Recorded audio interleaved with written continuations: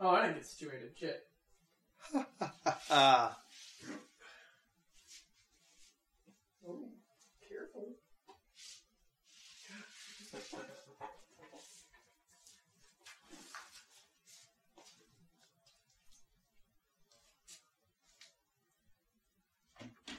You're talking out there. Yep. Sorry I didn't close the door, but... Yeah, what the hell? What do I look like? Some kind of door closer? You're a door closer. Nah, That's the second time we've made that joke.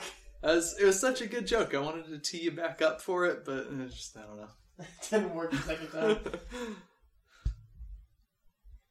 I love it when you just repeat a joke. They didn't hear it. True. At least not as far as you know. I mean, are they going to hear this one? Are you leaving this whole nightmare of a sound in? It depends on how it sounds. Probably terrible. Well, Most of what we do sounds terrible. exactly. Come on. He always moves this thing, and I never remember how to, like, get it to look right again. Here, how about that? Come in from the side. Boom! Nailed it! Oh, shit, I'm sitting on things. Okay. Boop, boop, boop, boop, boop, boop, boop, boop, boop. Oh, I said I'd be back by 8-ish. That's not happening. Not happening. Oh, God. Oi, God. Oi, God! Got a bone to pick with you, mister! I misread the time when I said that we just started. Yeah, we can do a 15-minute episode, be back by 8. Back by 9. Thanks, Jeremy.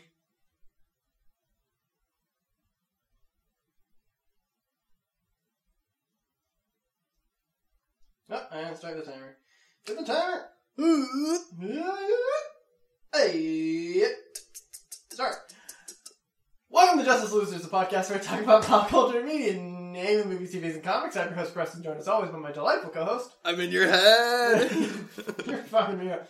Also went really tired. I did one of those naps from like 3:30 to 6. Oh, those are the worst things. That's why I'm wearing the glasses. Yeah, I don't know why anyone would ever do that to themselves. Did you do that today too? No. Okay.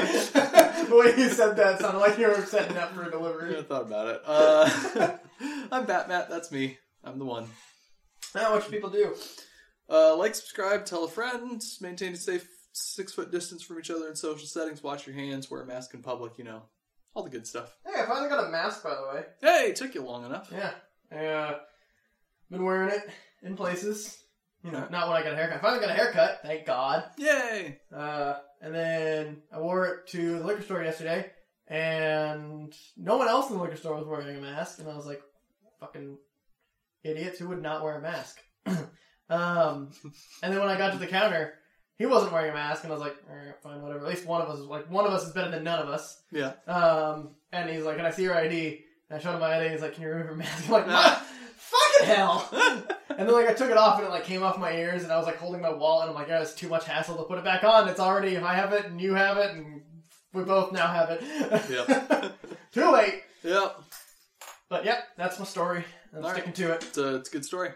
Thanks. Yep. Anyway. What you been up to?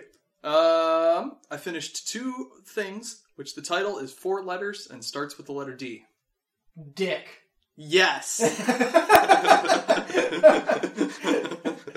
Wow, you really expected me to go there, didn't you? Yep. No, I finally finished Dune. Pretty good. Oh wow, my chair's squeaky.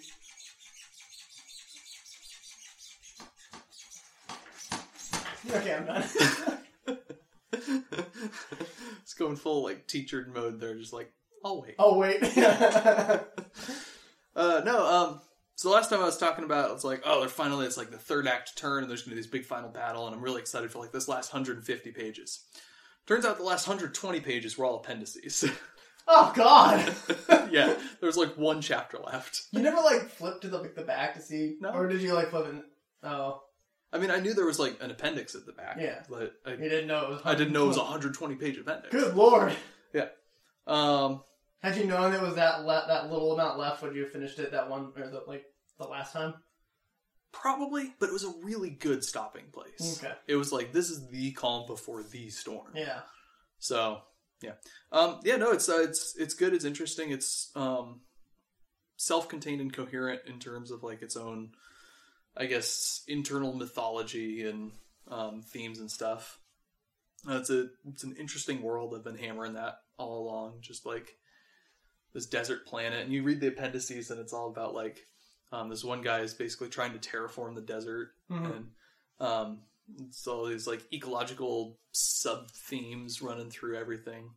So it's good stuff. It's one of those books that's been called unfilmable. And you can kind of see why. Because so much of the action happens in like little sort of nuances of dialogue that wouldn't make any sense to an outside audience. They only make sense if you can see them through a character's head. Gotcha. So it's like, I don't know, two characters having a conversation, and one of them, through like a subtle, just kind of like a twitch of the hand and the order he says his words, communicates that he can't trust everyone in the band he's with. Mm-hmm. And the other character has to like acknowledges it in her head and picks up on that, and then it confirms that through the same code. And there's, I don't think that's unfilmable. I think it's something where you need. It's a Tinker Tailor level of filming. Well, the problem is, it's like, I mean, yeah, there's a lot of stuff where you have to trust your audience, but it's stuff that the audience has no way of knowing. Mm. Like basically these codes and these symbols and just there's all kinds of stuff that they, in the way people say things, it's not something that can be done just with language. Does it follow one person? Is it inner monologue basically of one person? No. Okay. I mean, there could be some really interesting, like, stylistic, like, choices in when it comes to, like, they do, like, monologue, like, over, was it? What's the phrase?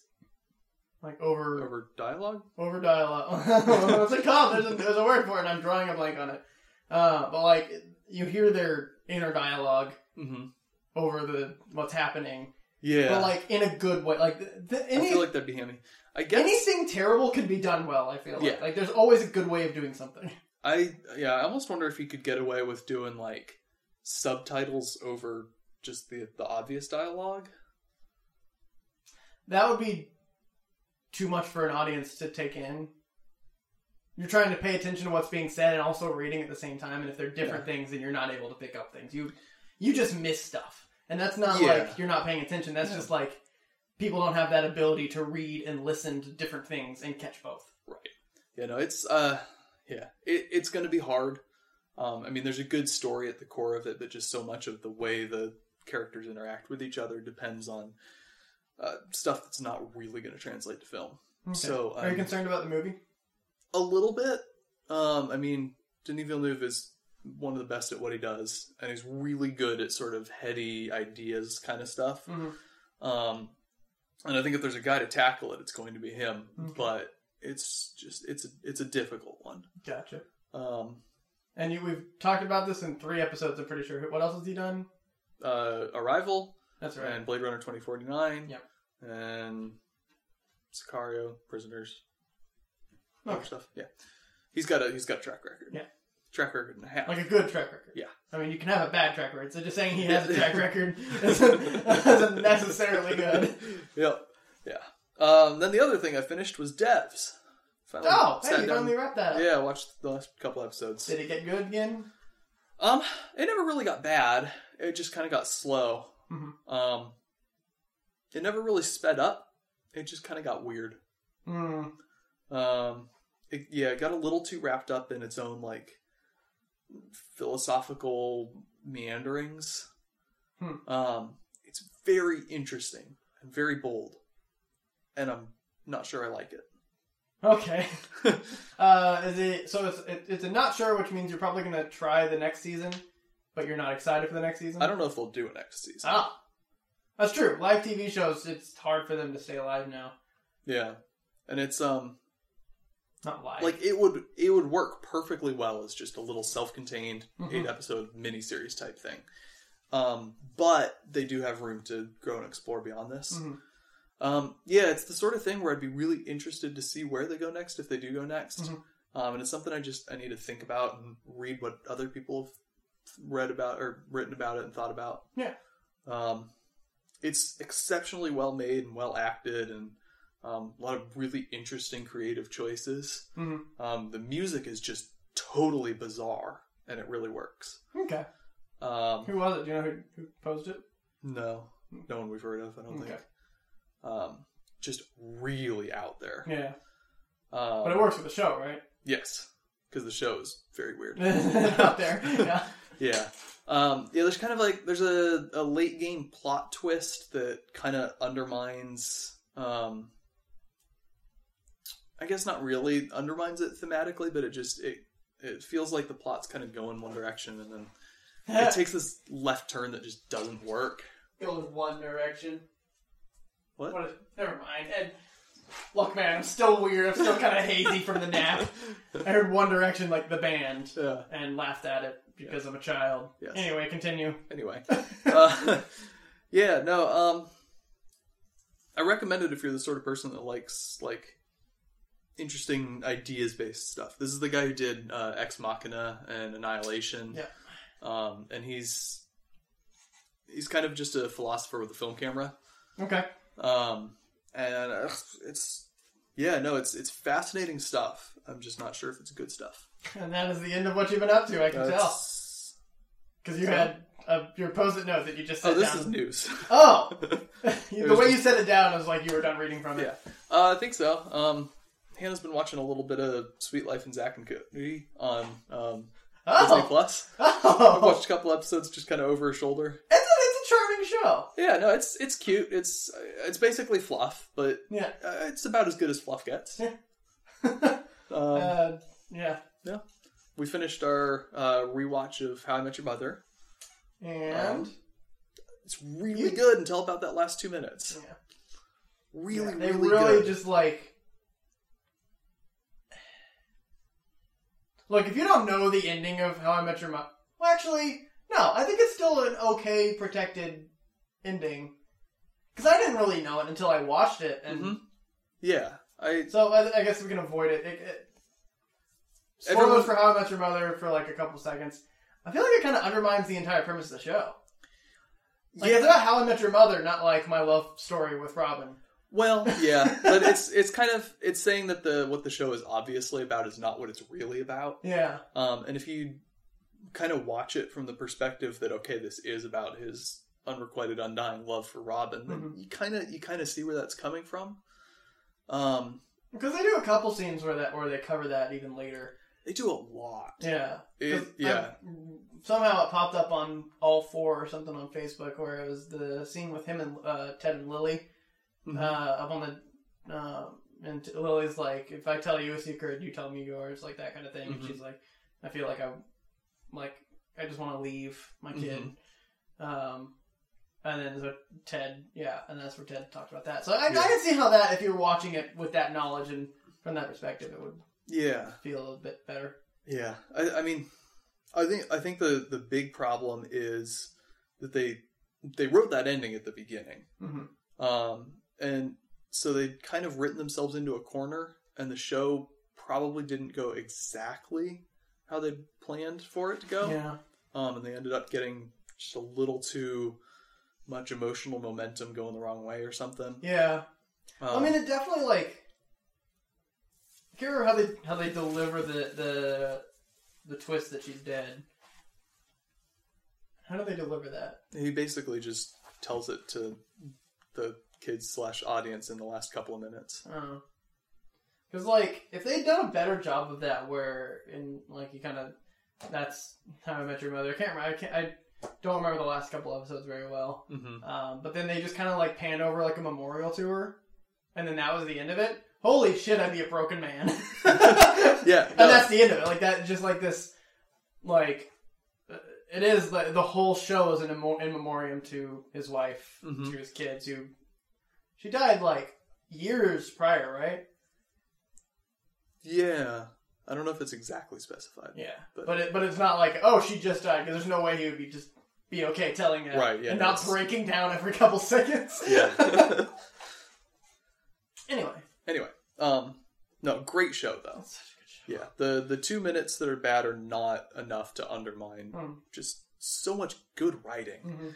Well, they'll take a scene and then they'll play it back a few minutes later with the exact same dialogue, just different inflections or a different character or something, and it means something totally different. Yeah. Just brilliant. Yep. Really, that had to have been a lot of fun to make. Oh yeah. And then we got back into Office, finished season 7. A couple of solid episodes at the end of season 7. Yep. They're, And that's was that the end of the solid episodes ever again? I don't know. Because Will Ferrell's gone now, and Yep. so it's like they're doing the job search, and they've got a search committee for trying to find the new one, and so there's a fun bit where they keep bringing in famous actors that'll like be one of the candidates to interview. So like James Spader comes in, and it's just like this Oh yeah. really creepy but charismatic guy, and everyone's like terrified of him but also in love with him. Yeah. And, Warren Buffett's one of them. And, Oh really? yeah. Jim Carrey. I think I remember that one. You're past the Idris Elba part, right? Oh yeah, Yeah. way I past. can't remember when that is. Yeah, Ricky Gervais via Skype. Yeah, that was good. Yeah, Um, he played the same character, right? uh, Classic. yep. Will Arnett, Yeah. because of course. Yeah. Gotta have Sam somewhere. Yeah, so that was good. I don't think I'm excited to watch the last 2 seasons, but it's something I will one need should to be. have seen at some point. Yeah. Yeah. All right. Yeah. Okay. I think that's the extent of it. All right. I've continued watching Avatar with my girlfriend, working on it. Man, it's a 3-hour movie, but you'd think it wouldn't take more than a sitting or 2. Wrong Avatar. Huh? Wrong Avatar. Wrong Avatar. Avatar: The Last Airbender, buddy. No, it's what was it? 2 months ago, or 2 weeks ago, 3 weeks ago, 4 weeks. Fuck, I don't remember. Time is meaningless. I bought the first season, and then the next day is when they announced they were going to put it on Netflix, and I was really kind of pissed off. But we're in the middle of, we're a third of the way through season 3, and I thought we were closer to the end because I've forgotten of an entire plot thread that happens in season 3. And once we started, I started kind of going forward, looking at the next episodes, oh, that's right. And I'm really excited. She's super into it. It's her first time watching it. Mhm. This is not really pop culture related, but I've been getting really into philosophy lately. I've been talking to Georgia Matt, who's best friend from Georgia, and he's like my philosophy person. He really likes talking about philosophy, and we'll get into it sometimes. And he kind of sparked it in me again. And so I was talking to my girlfriend about we were talking about moral relativism. Mm-hmm. You know what that is? I think I described it to you. Yeah, it's where you can neither know a moral's speed or position at the same time. Wait. I thought you were going to go serious with it, and then you went that.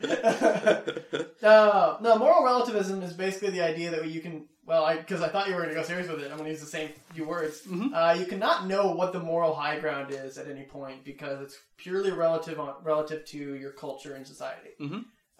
So an example of moral relativism that's a little questionable, or not questionable, it's people don't like hearing this, is slavery was totally fine prior to 200 years ago. It was everywhere. In America it was racial-based slavery, but fucking the Greeks and Romans enslaved their own people. Yeah. Slavery was just part of the culture. That was the norm. But now we, us looking back, are oh, that's terrible, it's inhumane, that's garbage, that's horrible, that's immoral, blah, blah, blah. It's yeah, now it is. And there's nothing wrong with that. But I was starting to think that part of the moral relativism thing is that you don't know what's moral. We have our own standard of high moral now. Mm-hmm. But what's going to be considered immoral in 200 years? Wearing glasses. Wearing athletic shorts. Wearing underwear. Oh, whew.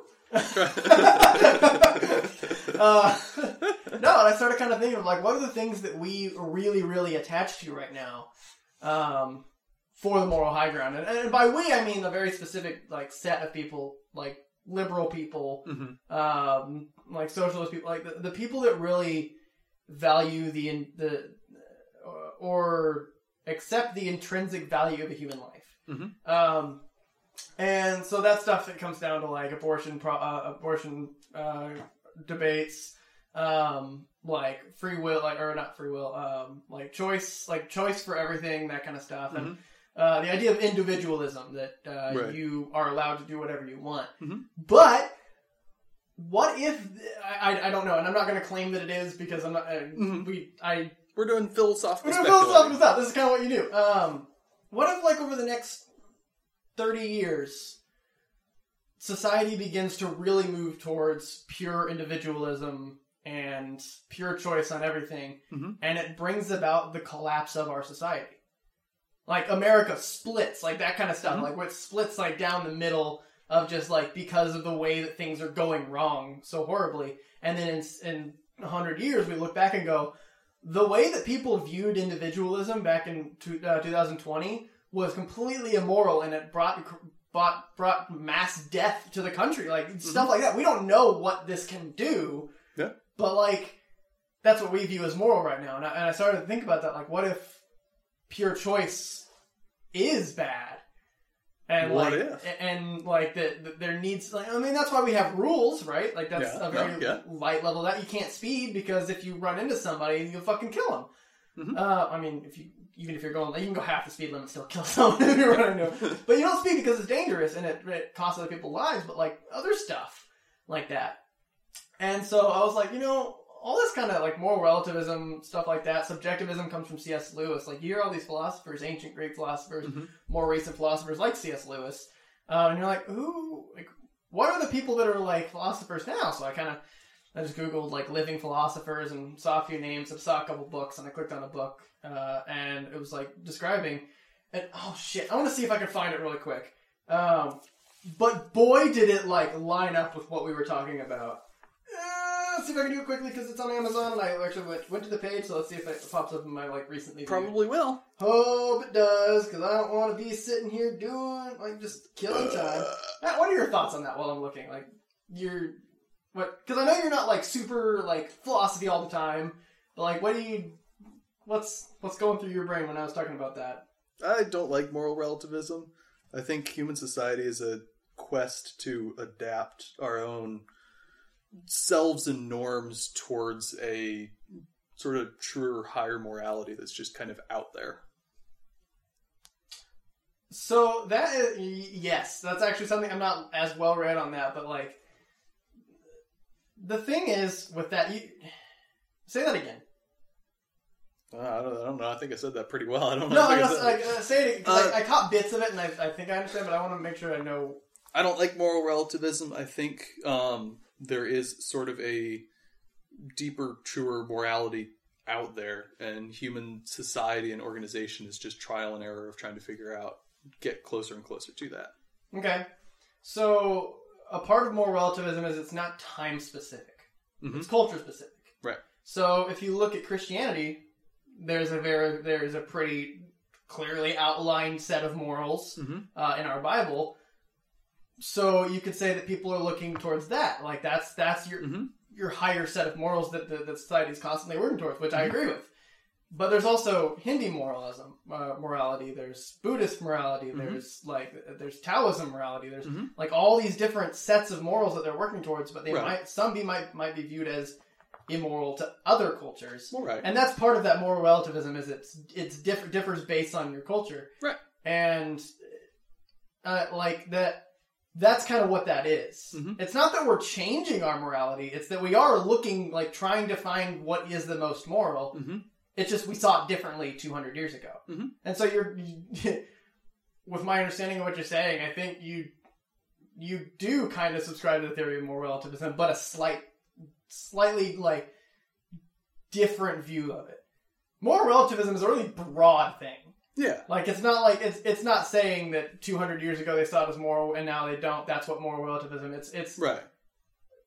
Our subjective understanding of morality kind of clouds our ability to actually know what morality really is. And that bleeds more into C.S. Lewis's subjectivity, or subjectivism, where we develop, we learn about something outside of us, and we build our own subjectivism. Mm-hmm.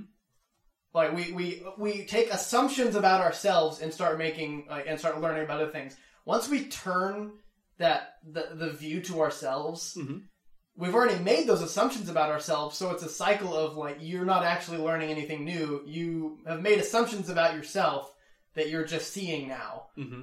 and it's not true It's not true objectivity. It's purely that's what subjectivism Mm-hmm. is, and so that bleeds into the moral relativism where. You're not seeing... I'm getting so philosophical right now. This is not what our podcast is. But, like, we can't know that. Mm-hmm. We can't know what the true morality is because what we think of... Like I said, like what we think of morality right now. Like, if we knew what that target was, or if that target existed, Right. and we, like, had any idea what it was, it would be we would be there. Right.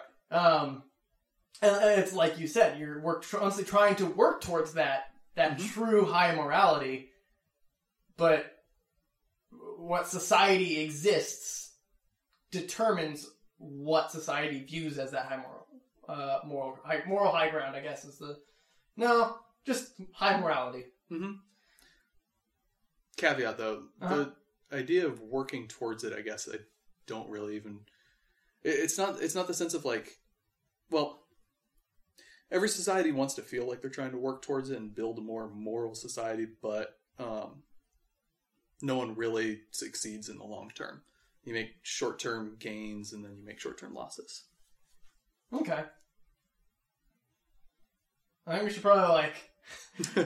we should... I feel like I want to do, like, not a mini-series on, like, just discussions of philosophy, because it's so much fun for me to talk about. All right, it's not fun for me. Yeah, and it's not your thing. I don't like philosophy. But the thing that I found, Kwame Anthony Appiah is a... Oh yeah, I've read some of him. Yeah.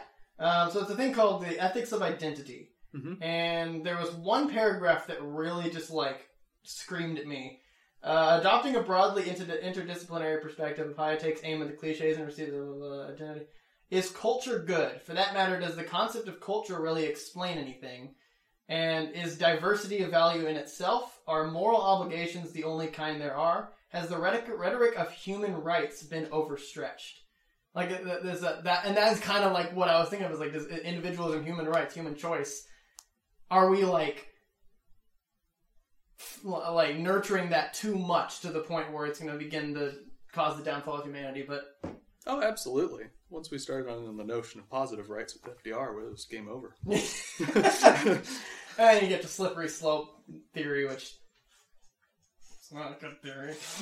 I don't know, man. I've been on some pretty slippery slopes. Yeah, whoa! Anyway, enough about philosophy. Other thing I've been doing is I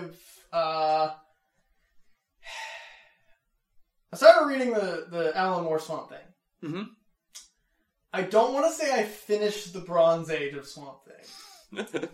So, I'll be honest, I kind of just like flipped through the last half of the second issue or second volume of Bronze Age Swamp Thing. Because, so, for some context about what was around there, that was after Len Wein left, and it was taken over by, can't remember his name. That happened right before the DC implosion. Mm-hmm. And for some brief historical context on that, the DC explosion, DC implosion were when Marvel actually got popular in the 70s. What? It's not a thing that happens. They made their break thanks to one Stan Lee, rest in peace, and Steve Ditko, also rest in peace. Damn it. No, he should rest in war. Yeah, War and Peace, perfect. But no, because of those two and Jack Kirby, Marvel finally came into its own. Fantastic Four happened. Rest in peace. And Marvel became a lot more popular, and actually the culture shifted to Marvel over DC. Mm-hmm. And DC was like, oh, hell no, dog. We're gonna make so many titles And so they created, I think, over 30 lines of comics. And it was this explosion, and it was great. It was similar to the Speculator boom and bust, where it was just like, hey, we got to do something to spark interest in our stuff. Lasted for about 2 months. And they realized they bit off so much more than they could chew. And that then brought the DC implosion. And a lot of shit got canceled. Basically, more stuff got canceled than they created for the explosion. Which, tracks. Don't fucking do that. Don't try to play the market. You won't win. Yep.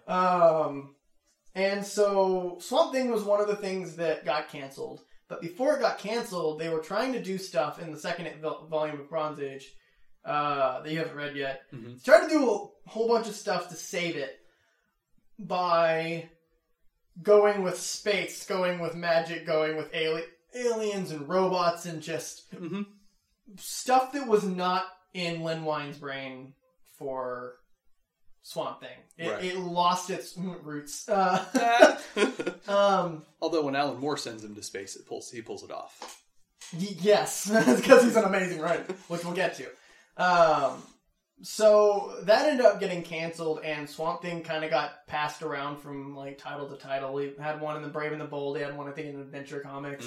Okay. And he had a little bit of time spent in the Challenges of the Unknown, but as like a really background side character. And I was wanting to read I read a lot of comics for learning about the characters and the development of the character story.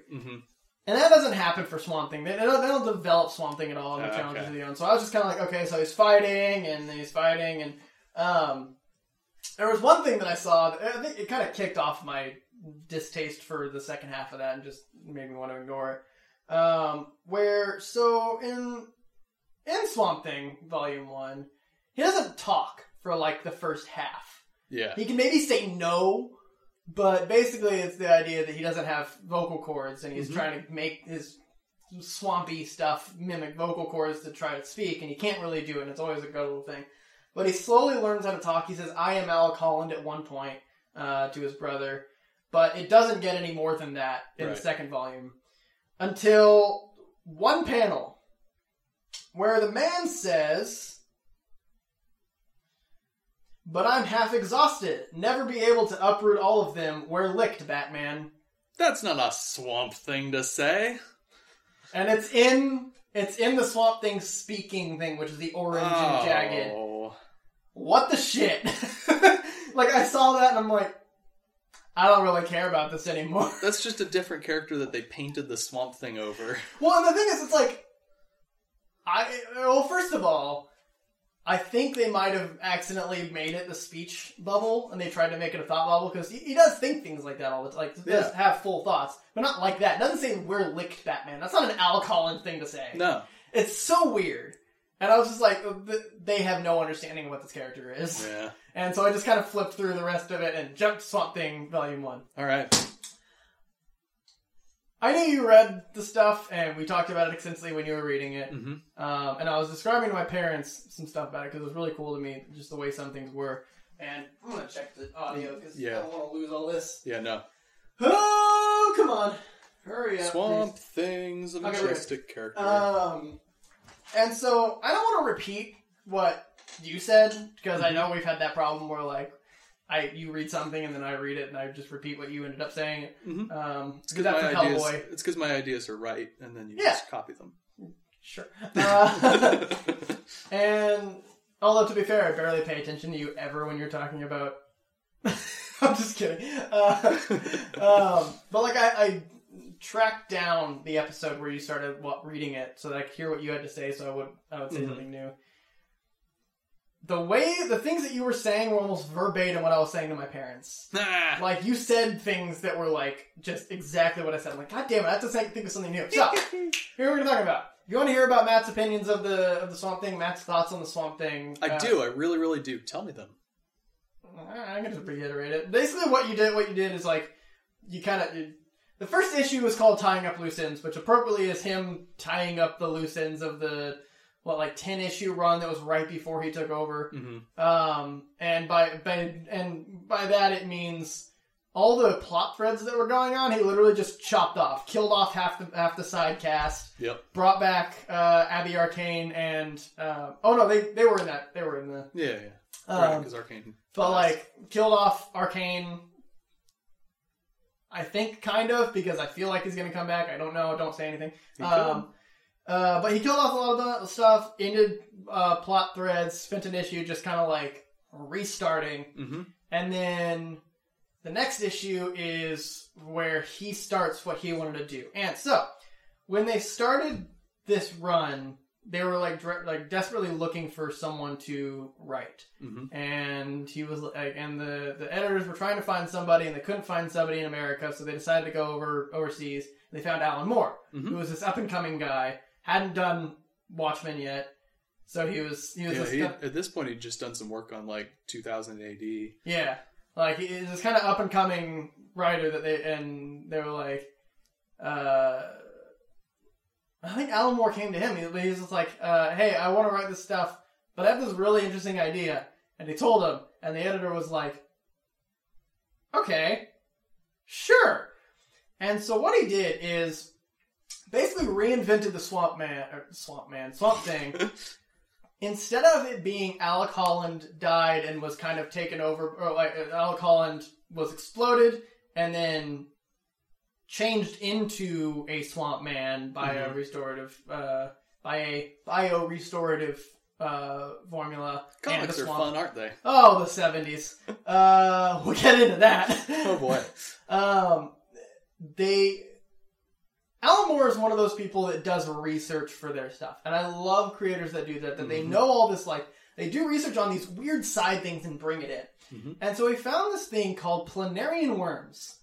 That there was a study, and I found the study. It's a real thing, where they had a planarian worm, and they taught the planarian worm how to go through a maze to the center. And they taught it, and they got it to where it would do it consistently.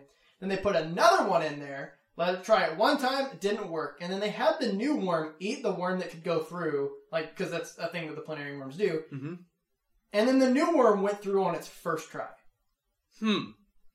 And it became this developed this idea that through consumption, knowledge can be passed. It's that's why what's his face eats all the brains in the Manhattan Project. Yeah, actually, yes, that's that exact same thing. Yeah. Very. It took me a second. I was thinking like the real Manhattan Project. I'm like, what the fuck happened there? Oppenheimer ate some brains. But no, and there's a lot of thought that this is why cannibalistic tribes would eat their wise men. That exists in humans. Don't fucking eat people, please. That's bad. Or wish you would have told me sooner. Or it's not bad in 200 years. Moral relativism. Oh fuck. Sorry, get back into that. But no, it developed this idea. So what he did is like it was a revelation. He didn't change the Swamp Thing, but it was a revelation for the Swamp Thing that the Floronic Man was that knew this, and there was a report on it, and Swamp Thing ended up reading that what actually happened is Alec Holland died from the explosion and fell into the swamp and decomposed, and the swamp with the bio-restorative compound consumed his body. And the swamp then began to think it was Alec Holland. And the second issue is Anatomy Lesson. Where it was the Floronic Man, who's a scientist, literally dissecting the Swamp Thing's body, who, he learned that lesson, freaked out, ran to the swamp, and then just rooted himself, and he just fell asleep. Which we'll get into. You remember that. I'm gonna remember it forever. And so it was like, he was like pulling parts out, and he was like, there are these two things that look like lungs, but they're not. They're just swamp. They're plant. There's this thing that mimics a liver, and there's this thing that looks like a brain, and it's just plant. And basically, it was the swamp that was trying to cope with the fact that it's dead and thinks it's Alec Holland, and tried to rebuild Alec Holland as to the best of its ability. And it's literally the swamp that thinks it's Alec Holland. And it's the fucking coolest change to a character ever to happen in DC. Just awesome. Bar none. Just it's so cool that's like, and And so, like, that's why he can't talk. It's because it doesn't have vocal cords. It's just plant. Yeah. Except for that one time when he just said, "We're lit, Batman." That's in canon. But no, so while this is happening, Swamp Thing is rooted in a sleep and he's dreaming.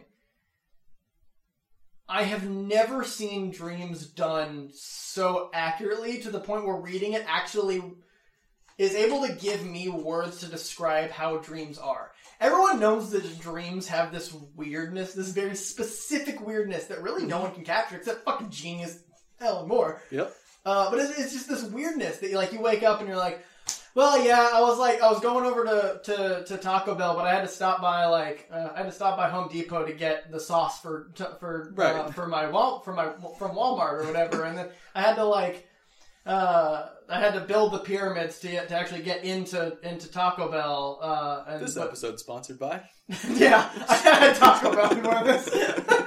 But like, it's that weirdness. Jeff Foxworthy, the comedian, has a good bit like where his wife wakes up and she's like talking about, it's like, to get out of the pyramids, I had to burp the Tupperware, and it's like just this weird shit. There's a logic to it, but it's an illogical logic. Yeah, exactly. It makes sense in the dream, and once you wake up and you start thinking like, what the fuck? Yeah. And it does this thing where this is the only original thing that I can add to what because you described all this prior. Mm-hmm. I am able to identify that it's when you're dreaming and you hear things outside, what it does is it takes what you hear outside and it recontextualizes it. Mm-hmm. Something that you know, it recontextualizes it to make its own sense. Mm-hmm. And so a really great example of that. Well, first of all, real life examples, like when your radio is going off and that beeping is happening or whatever, your radio happens. And like, I don't know, I have a great example of an actual dream I remember where this happened. Go for it.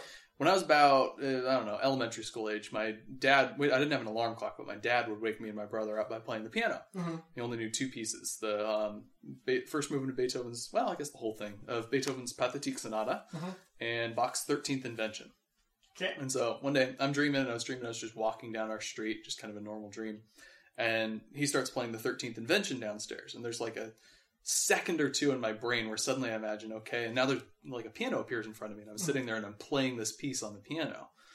And then I woke up and I'm like, oh, it's just... Yeah, but it recontextualized. Yeah, I recontextualized it into my dream, yeah. And like, so it does this thing where it's Alec Hall, it's the Swamp Thing trying to make sense of everything it now knows. Mm-hmm. And so there's this thing where Abby Arcane and holy shit, Matt Cable are looking at the Swamp Thing who's taken root. He's been sitting there forever. And she's like, "Oh my god, he's a vegetable now. Look, there's bugs growing in him." Like, and then it cuts to the dream where he's marrying. It's his wedding, and Abby Arcane starts talking to me and is like, "Wait, why are you here? We haven't met yet." And then she goes, "Oh, don't be such a vegetable." Like, and then like in a couple panels later, someone's like, "Hate to bug you about it." And it takes those words that it hears. Here's Abby Arcane's voice, so it puts her in there. Here's the word vegetable. Here's the word bug. Puts those in there. And then his wife is like, "Oh, my chest hurts. I think it's this bullet wound." And then I was like, "Oh, I guess like the earth is eating me now." And like that's him contextualizing that stuff. My favorite part of it by far was when the worms, like the planetary worm, are like talking to him, and they're like, "Oh yeah, like eating humans, eating humanity is like the best thing." Oh, by the way, you're not Jewish, right? And he goes, "No, I'm from Holland." And I love that because it takes swamp. The swamp is taking the name Alec Holland and recontextualizing Holland to be where he's from, not his name. Yeah. And I just lost my shit at that one panel. I was like, that is the fucking coolest thing ever. I can so very clearly imagine what a dream is like now. Yeah. Because of this. I've never been able to put words to the way that dreams are weird, but like Alan Moore is able to actually put that in paper. Oh, so good. Anyway. How far have you gotten? I just finished volume 1. All right. No, I have one issue left of volume 1. Okay. But yeah, no, the Floronic Man whole thing, Mm-hmm. whole story with that is amazing. Like everything makes sense. He's does that thing that I love that comics do, where they have like the thing he says at the beginning, and the thing he says at the end is the same thing. Mm-hmm. Where it's like, there's nothing I hate more than State crying. It's just like the Floronic Man's like a plant guy, but he is actually not pure plant. Right. Like Swamp Thing. He wants to be like Swamp Thing. Right. And he thinks Swamp Thing's his ally until Swamp Thing's just like, hey, no, fuck you, and beats the shit out of him. And he hates humanity. And then Swamp Thing's like, hey, why are you killing all this humanity? You know how we eat carbon dioxide to make oxygen? Someone's got to turn it back. Yeah. And he's like, oh, no, there's a balance between the green and the red. First mention of the red, by the way. Exactly. And I can't wait till did they bring in the Rot? Sort of. I think we talked about this because I was reading the New 52, which really emphasizes the Rot. Yeah. Yeah, it's not. I don't think it's. As I recall, it's been probably a year. It's been like a year. Yeah, it took me forever to fucking find all the episodes we were talking about. Yeah, it's it's clearly supposed to be that, but it hasn't really compartmentalized it into the green and the red and the Rot. Yeah. And so it's and I think that's kind of around Crisis is when that's all happening. Mm-hmm. It's a very interesting. Yeah, I need to, once I finish this Swamp Thing stuff, I'm gonna actually read Crisis on Infinite Earths again, because now I have this new understanding of a lot of characters. Mm-hmm. So I'm gonna see what's going on there. But yeah, that's what I've been up to. Very good. Great stuff. Yeah. Philosophy, Swamp Thing. Which is basically the same thing. It's got some philosophy in it, which is awesome. But yeah. Alright. News. I got a sticky note for this. I'm going to really crinkle the sticky note to bring it home. Please do. Oh, so good. Speaking of Swamp Thing, apparently the DC show is actually going to be moved to the CW. Oh, fucking I saw that. Yeah. Oh, there's so much disappointing stuff happening this week. This news is going to drag me down. Can we just blast through it? Yep. So Swamp Thing's going to CW, which means somehow CW is surviving. Fuck that. It feels like it kind of always felt like just sort of the best version of a CW show. Yeah. Like, everything's a little goofy, and all the characters are just way too attractive, but it's kind of decent. Yeah. Same thing as with Stargirl. I've only seen a couple clips of it. I haven't seen the actual show, but that's not fantastic. Yeah. You know what's some fantastic CW news? Ruby Rose is leaving Batwoman! Oh, yeah! You sent me the link, and the text was, I want to count. I want to count this real quick. Oh, my God. That was about my favorite thing. That is my favorite bit of news that I have ever seen in my life. It is, here we go. Ha ha ha ha ha ha ha ha ha ha ha ha ha ha. Ha ha ha. Oh my god. And so the thing she said, she's like, it has nothing to do, I respect all the creators, I respect all the writers, blah blah blah, all the That's actors. what you say when you want to keep your paycheck. Exactly. They're trying to recast her. Oh man, that's the death of that show, and I'm so happy. Fucking the show that's like, it's not Batman in heels, then they make it literally Batman in heels, but also that she bangs women. Yeah. That's all this fucking show is. Isn't that what Batman does? Bangs women? Actually, no, not comic book Batman. No. But no, one thing I'll say though, if they want to reboot, and they get Stephanie Beatriz on board. Mm. Did you not get that text from me? I did get that text, but I wanted to make a nice reaction to the podcast.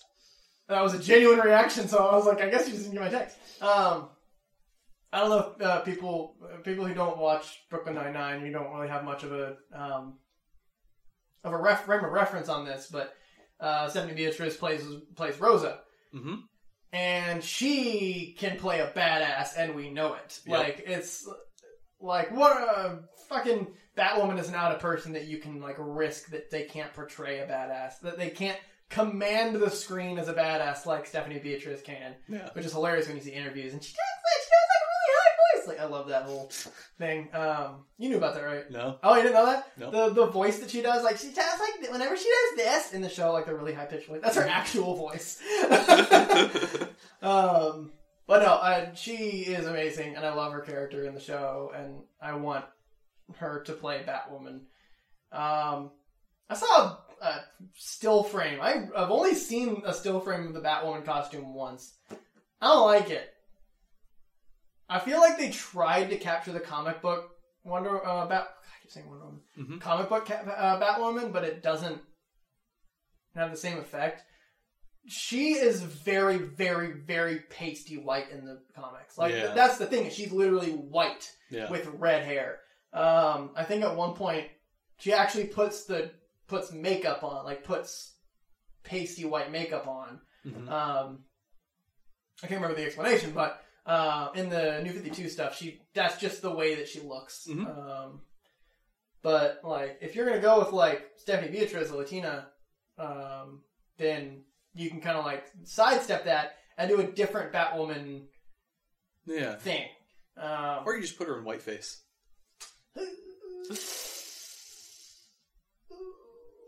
So bad. That'd be really uncomfortable. It seems like exactly the sort of thing they do. Yeah. Anyway, so that's great. Hope it gets canceled, but hope that Stephanie Beatriz gets hired for a Batwoman show on DC Universe. Yeah. I just don't want CW to exist. Anyway. I know what the next one is. The Snyder Cut. Fucking. It's being released on HBO Max. God, for some reason. Damn it. Not fine. Let's see what it's like. This is actually a really interesting moment from just like an outside kind of objective perspective, just to look at like the creative process and see what two completely different versions of the same thing will be. Kind of spot the difference on a 2.5 hour scale. 3. The Snyder Cut's a lot longer. Yeah. It's wasn't a great movie to begin with, but it does too much. Mm-hmm. Like, I haven't even seen it. It's not out. I know very little about it, but what I do know about it, it does too much. It tries to make Steppenwolf the bad guy, but then it still brings in Darkseid for, like, what there is a Darkseid fight, isn't there? I don't think so. Oh. I don't know. I don't know. We'll see what it's like. Yeah. Maybe it's great. Maybe somehow Zack Snyder will redeem himself in my eyes. Highly unlikely, but we'll see. Yeah. It's going to be really weird because it's not like a finished cut, so there's going to be a lot of like, which is fine. I mean, they're pouring like $30 million in. Oh, they are? Yeah, they are. I didn't know they were going to finish it. I thought they are fixing up the visual effects and the editing and. God. Yeah, no, they're serious on this. I wonder if this was a plan from like day one. No, can't have been. Like, because great business moves are to create demand by withholding. Mm-hmm. Like, that is just like, that's the best business move there is. It's hard to create demand. And it's also a risky business move because once you pass that line of like, you're not going to do it, then people stop caring. And you also have to create a product that's good enough. Right. Example is Prairie Brewery in Norman or in Oklahoma City. The Prairie Bomb, the stout, was only like a seasonal thing, and it was the best fucking shit ever. And everyone loved it. And they created this demand that, like, when they would put it on the shelves, gone in a day. Yeah. But now when they changed ownership, they just always have it, and it's always on the shelves, and it's like honestly not even as good, and people don't worship it as much as they used to. Mm-hmm. But they crossed that, or they went back. They created the demand. They were doing a great business move, and then it just didn't work when they changed it. Yeah. But they're probably selling a lot more now, though. Yeah. But yeah, that's happening. I mean, we're gonna watch it. Yeah. Because we're slaves to the movie industry. What else happened? This apparently happened a couple weeks ago, but I forgot to report on it. We're getting a Percy Jackson series on Disney Plus. Oh, interesting. Yeah. Bad idea? No. Okay. I never read the books. I know the movies were bad, but the books are pretty good, and the books I think deserve a decent adaptation. Mm-hmm. So this is probably the place to do it. They're pretty Disney friendly. Okay. The actual book versions where they're not sexed up 16-year-olds, they're actual like 11 and 12, 13-year-olds like they are in the books. Yeah, I think this is a good move. They've got the money and the know-how to turn out something pretty good. The author is on board, which is good because he hates those movies. That's always good. And I think, I mean, they've said that they're wanting to do something a little more book faithful, which is good. It's really solid source material. It's good. If they do it right with a good air to the tone, which is much quirkier than the movies would have led on, it'll be good. I'm optimistic. So what? I didn't hear you. My glasses were off. Yes, I got a word from it. Oh my god! I was planning that from like earlier today.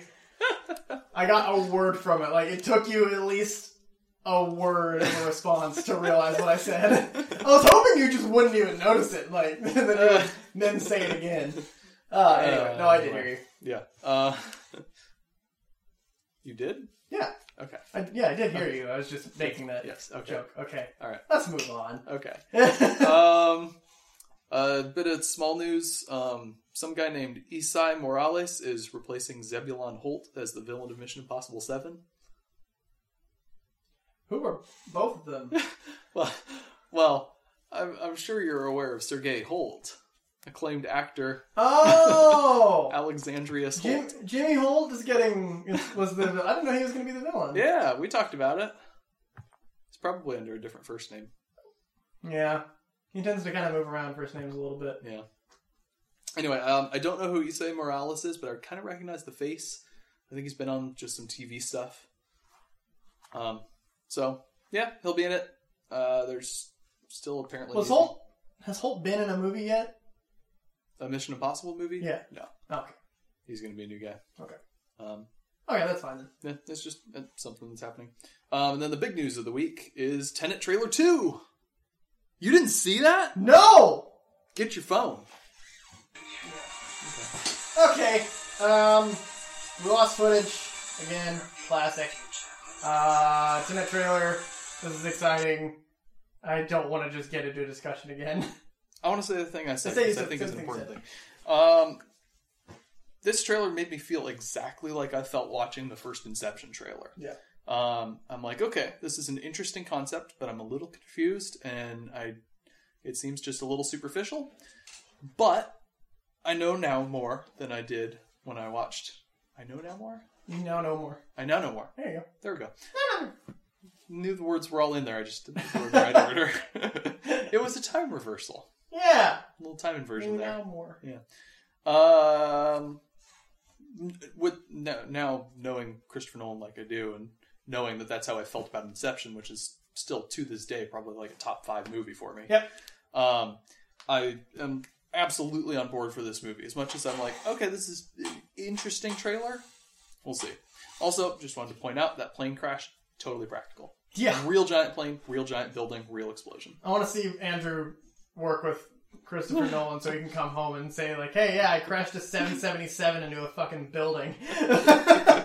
You what? So let's hope it comes out.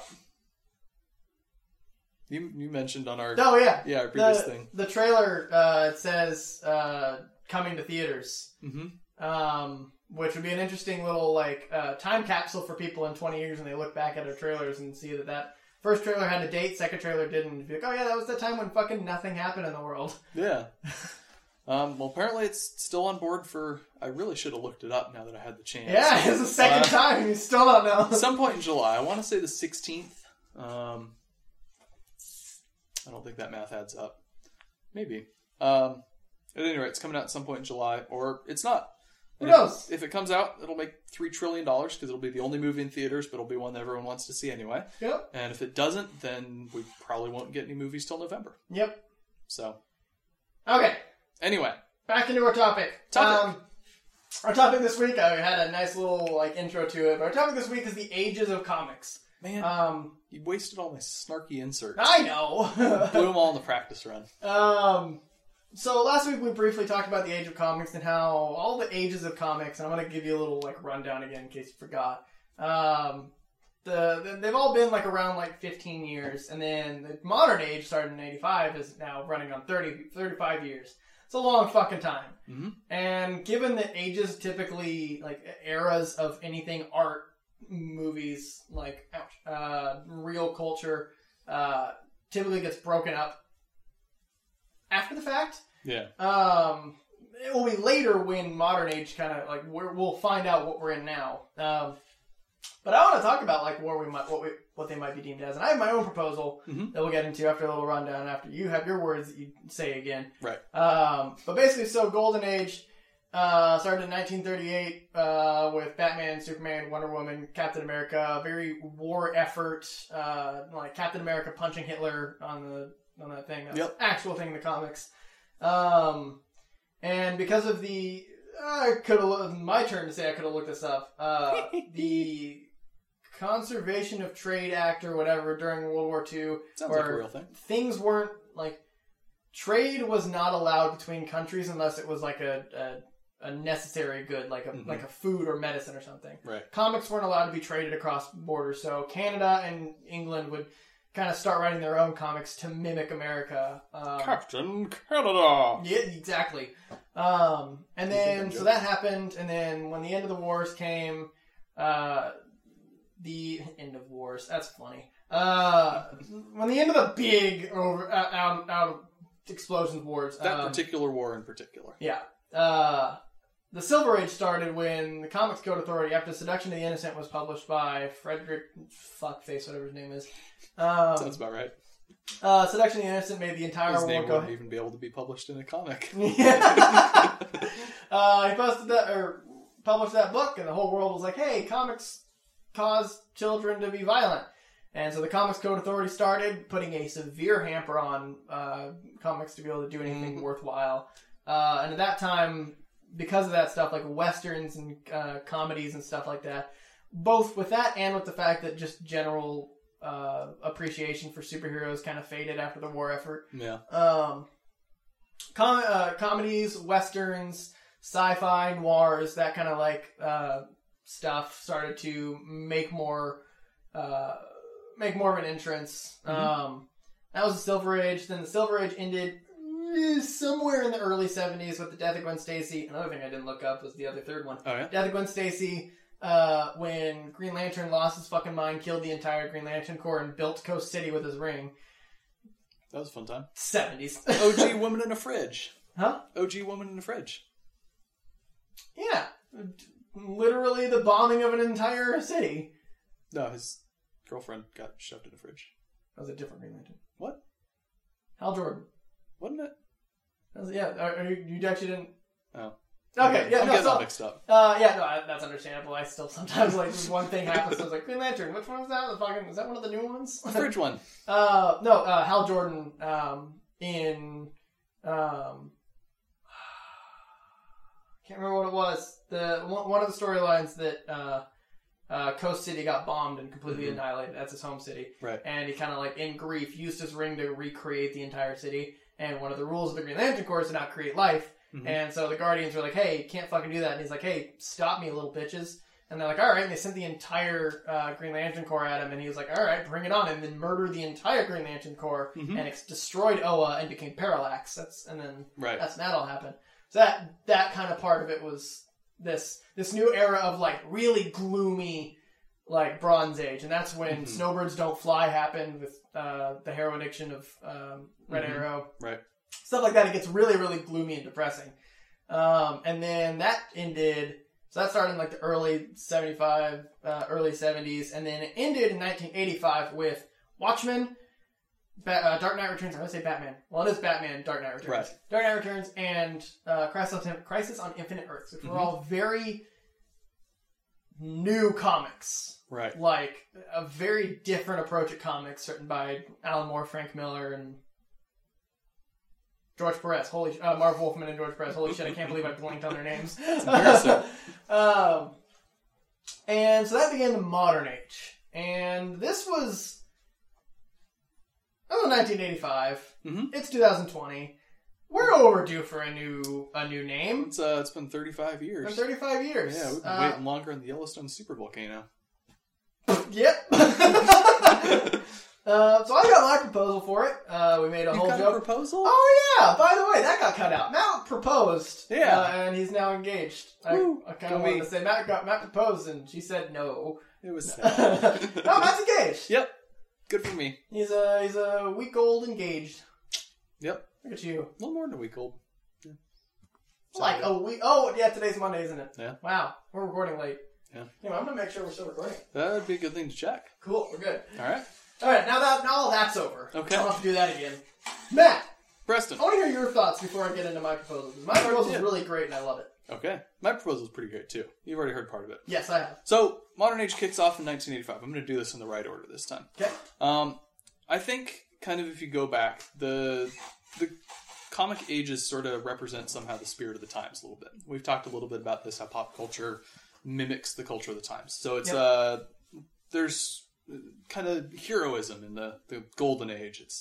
They're fighting the war. It's the good guys versus the bad guys, and it's kind of what kicks it off. Silver Age, it's like the 50s. Everything is just kind of stable, and Comics Code Authority is partly just to blame for this, but partly there's just not a lot of tension in everyday life. By the time the 70s roll around, there's a lot more cultural malaise around like Vietnam and counterculture, and everyone just kind of feels like things are falling apart. It's going all Mad Men. And so we get comics that are suddenly a little more gloomy. Now, those kids who grew up kind of with the counterculture and grew up reading sort of these gloomy Bronze Age stuff, they're starting to come of age by the mid-'80s. And so they're like, okay, we're going to start taking this comics thing more serious. And we get more of an assertion of comic as literature, not just entertainment. You get Watchmen, you get V for Vendetta was kind of around that time. Dark Knight Returns is a more serious handling of a character, and it seems like it was an attempt to capitalize on sort of their own freedom, I guess, now that the Comics Code Authority is going its own way. And just try to make something of this art form, try to make something serious of it, less frivolous. And so we got that for a while. I think Image Comics could partially be attributed to that. It's they're stepping out and trying to make just interesting new stories. They're not just sheerly a bad guy of the week entertainment company. And that I think that kind of defined the period for a while, and has had lasting impacts even through to today.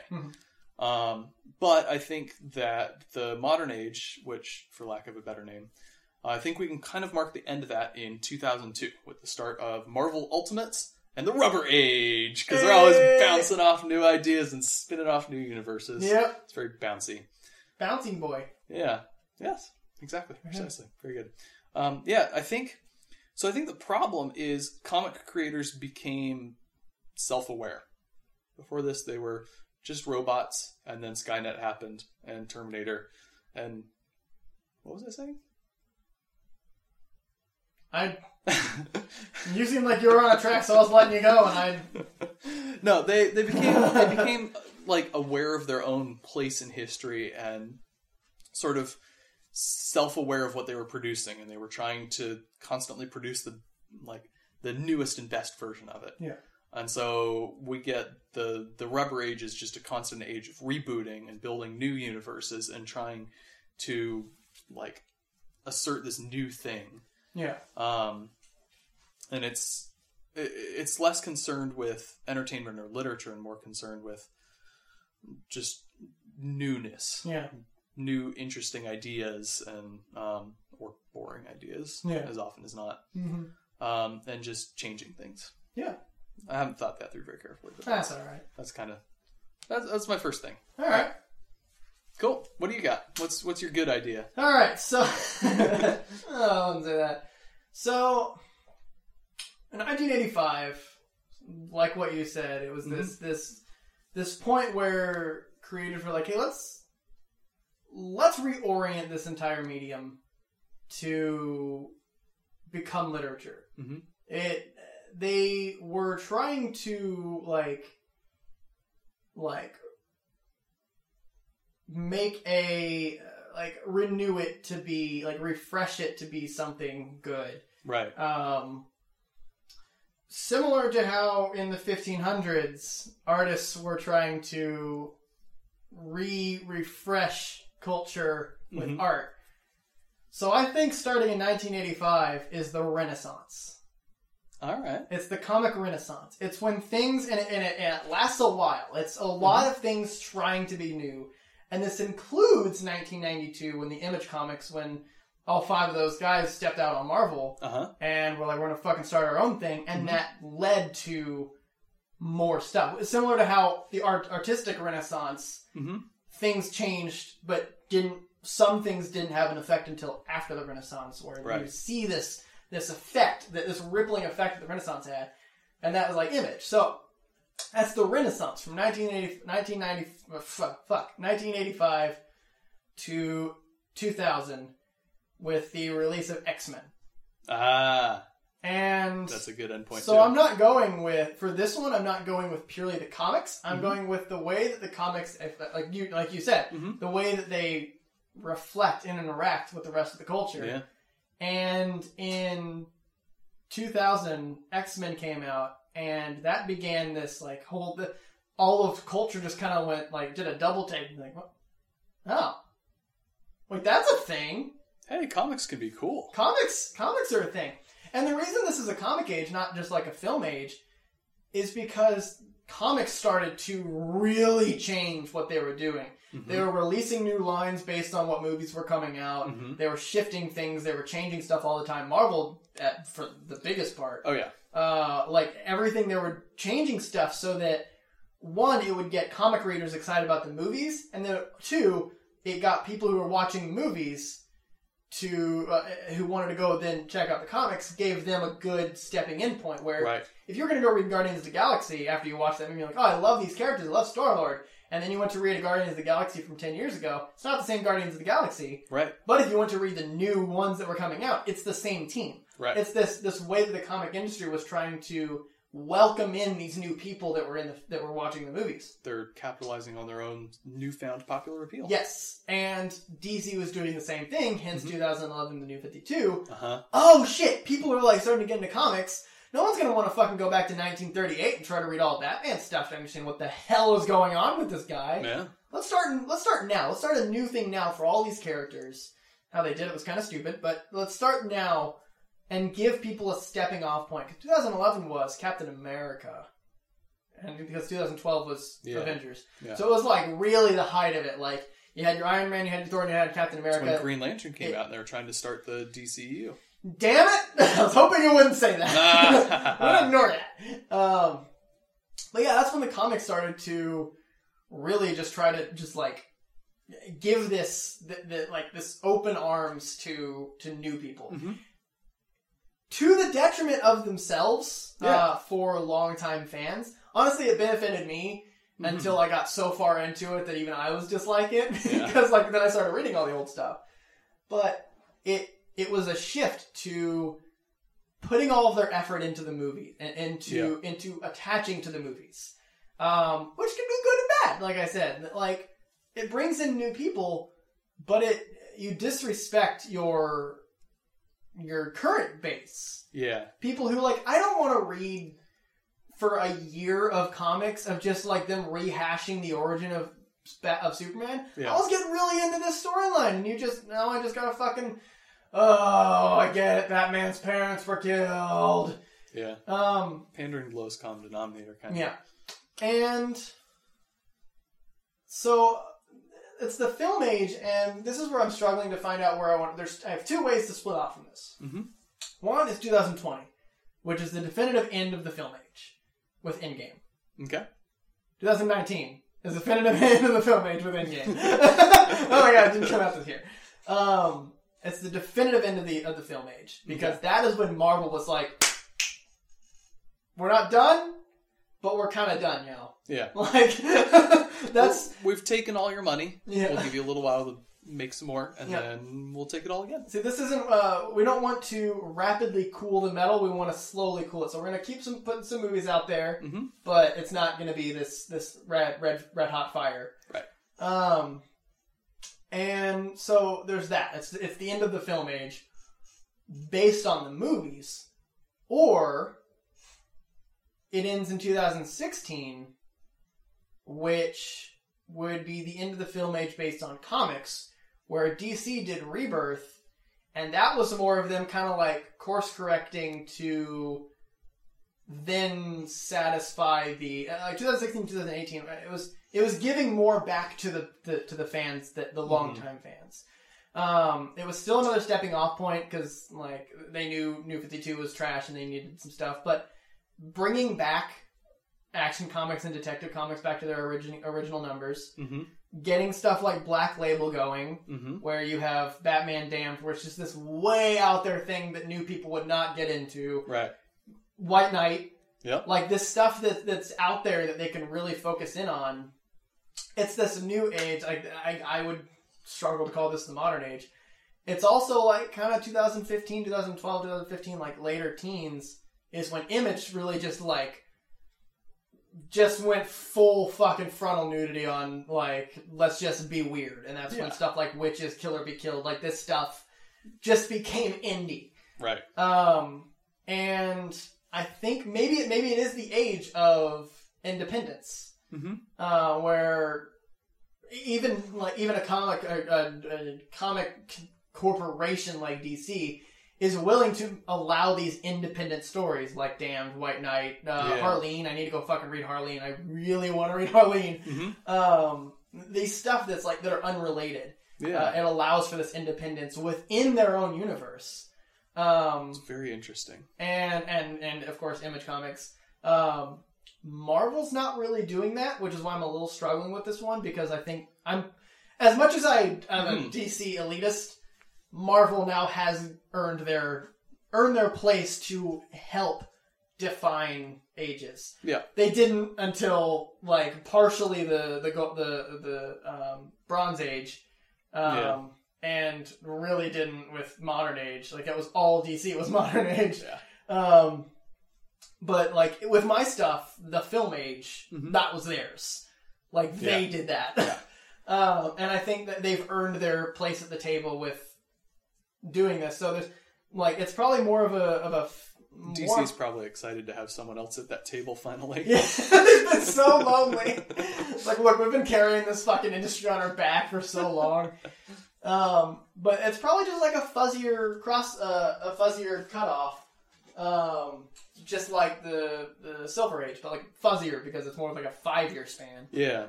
But there is kind of, I think I like that the age of independence. Yeah, I think it seems like there's a little more like specialization almost. Yeah. Like targeting different, more specific audiences. Yeah. And you kind of see that in weirder places now. Like you go to the store and there's like 20 different varieties of Cheez-Its. Yeah. It's confusing, but each person, like, you know, they're targeting specific things, and it's very calibrated to hit a broad audience. Yeah.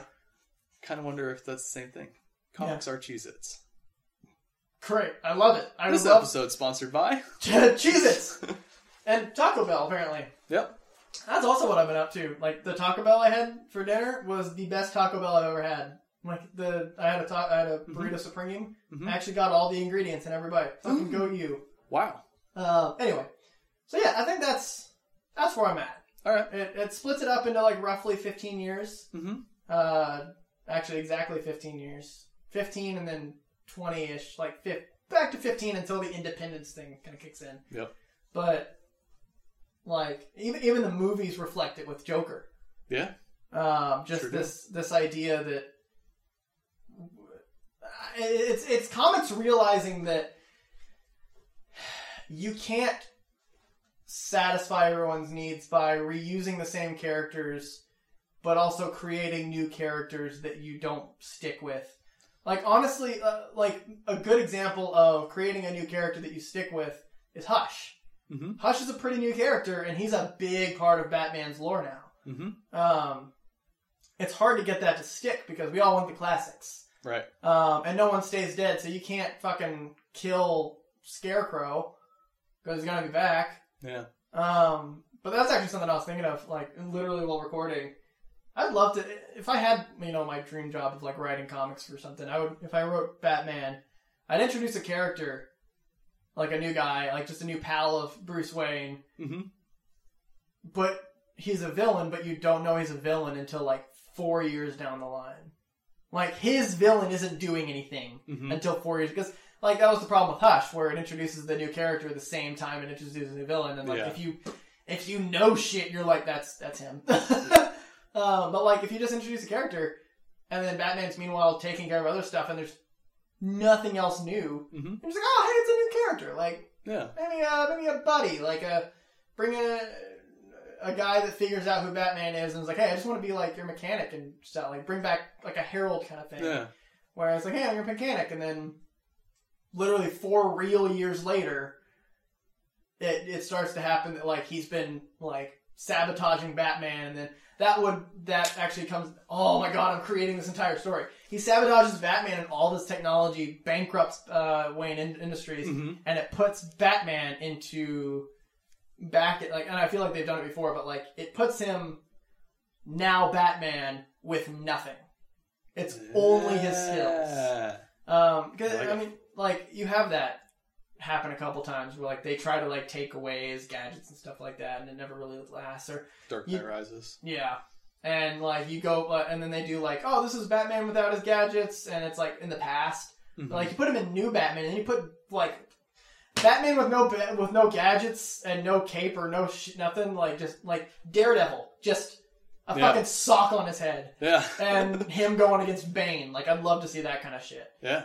Anyway, that was just my slide idea for a Batman story that I want to make. Anyway. That's cool. You can do some fun stuff with that. Yeah. Alright. Okay. Anything else? That's all I got. Shall we then? We shall. Alright. Thanks, everyone, for listening to this episode where we talk about comics. As per usual. Yeah. Don't know what we're going to talk about next week. Haven't had any good ideas in a while. Don't know if I've ever had any good ideas about anything. We'll think of something. It'll be good. We're on SoundCloud, iTunes, Spotify, and Podbean. I really thought I was going to get them all wrong out there, but I think I did them right. We're on Facebook. We've got a Twitter, @JustUsLosersPod, where Preston rants sometimes. I almost ranted. I typed out the first thing, but I realized I didn't have enough to complain about with ranting. It was about Batwoman. Huh. We're on Instagram, also @JustUsLosersPod. We've got a Gmail, justuslosers.pod@gmail.com, where you can send us ideas for episodes, but you could also do that at Facebook or Twitter. Yeah. Probably Instagram. Slide into our DMs. Is that the thing kids are doing these days? Yeah. All right. Let's see. What else? We have a Patreon. You should send us $3 trillion so we can see Tenet 300 billion times, roughly. Yeah, about $10 tickets, yeah. Yeah, it's a reasonable estimate. Yeah. Sounds like fun. Let's get excited for Tenet, people. Woo! Hey! You're running out of energy. Thanks for listening. Wrap it up. Bye! Bye! That needs to be tightened. That's a really flappy head. That's what she said.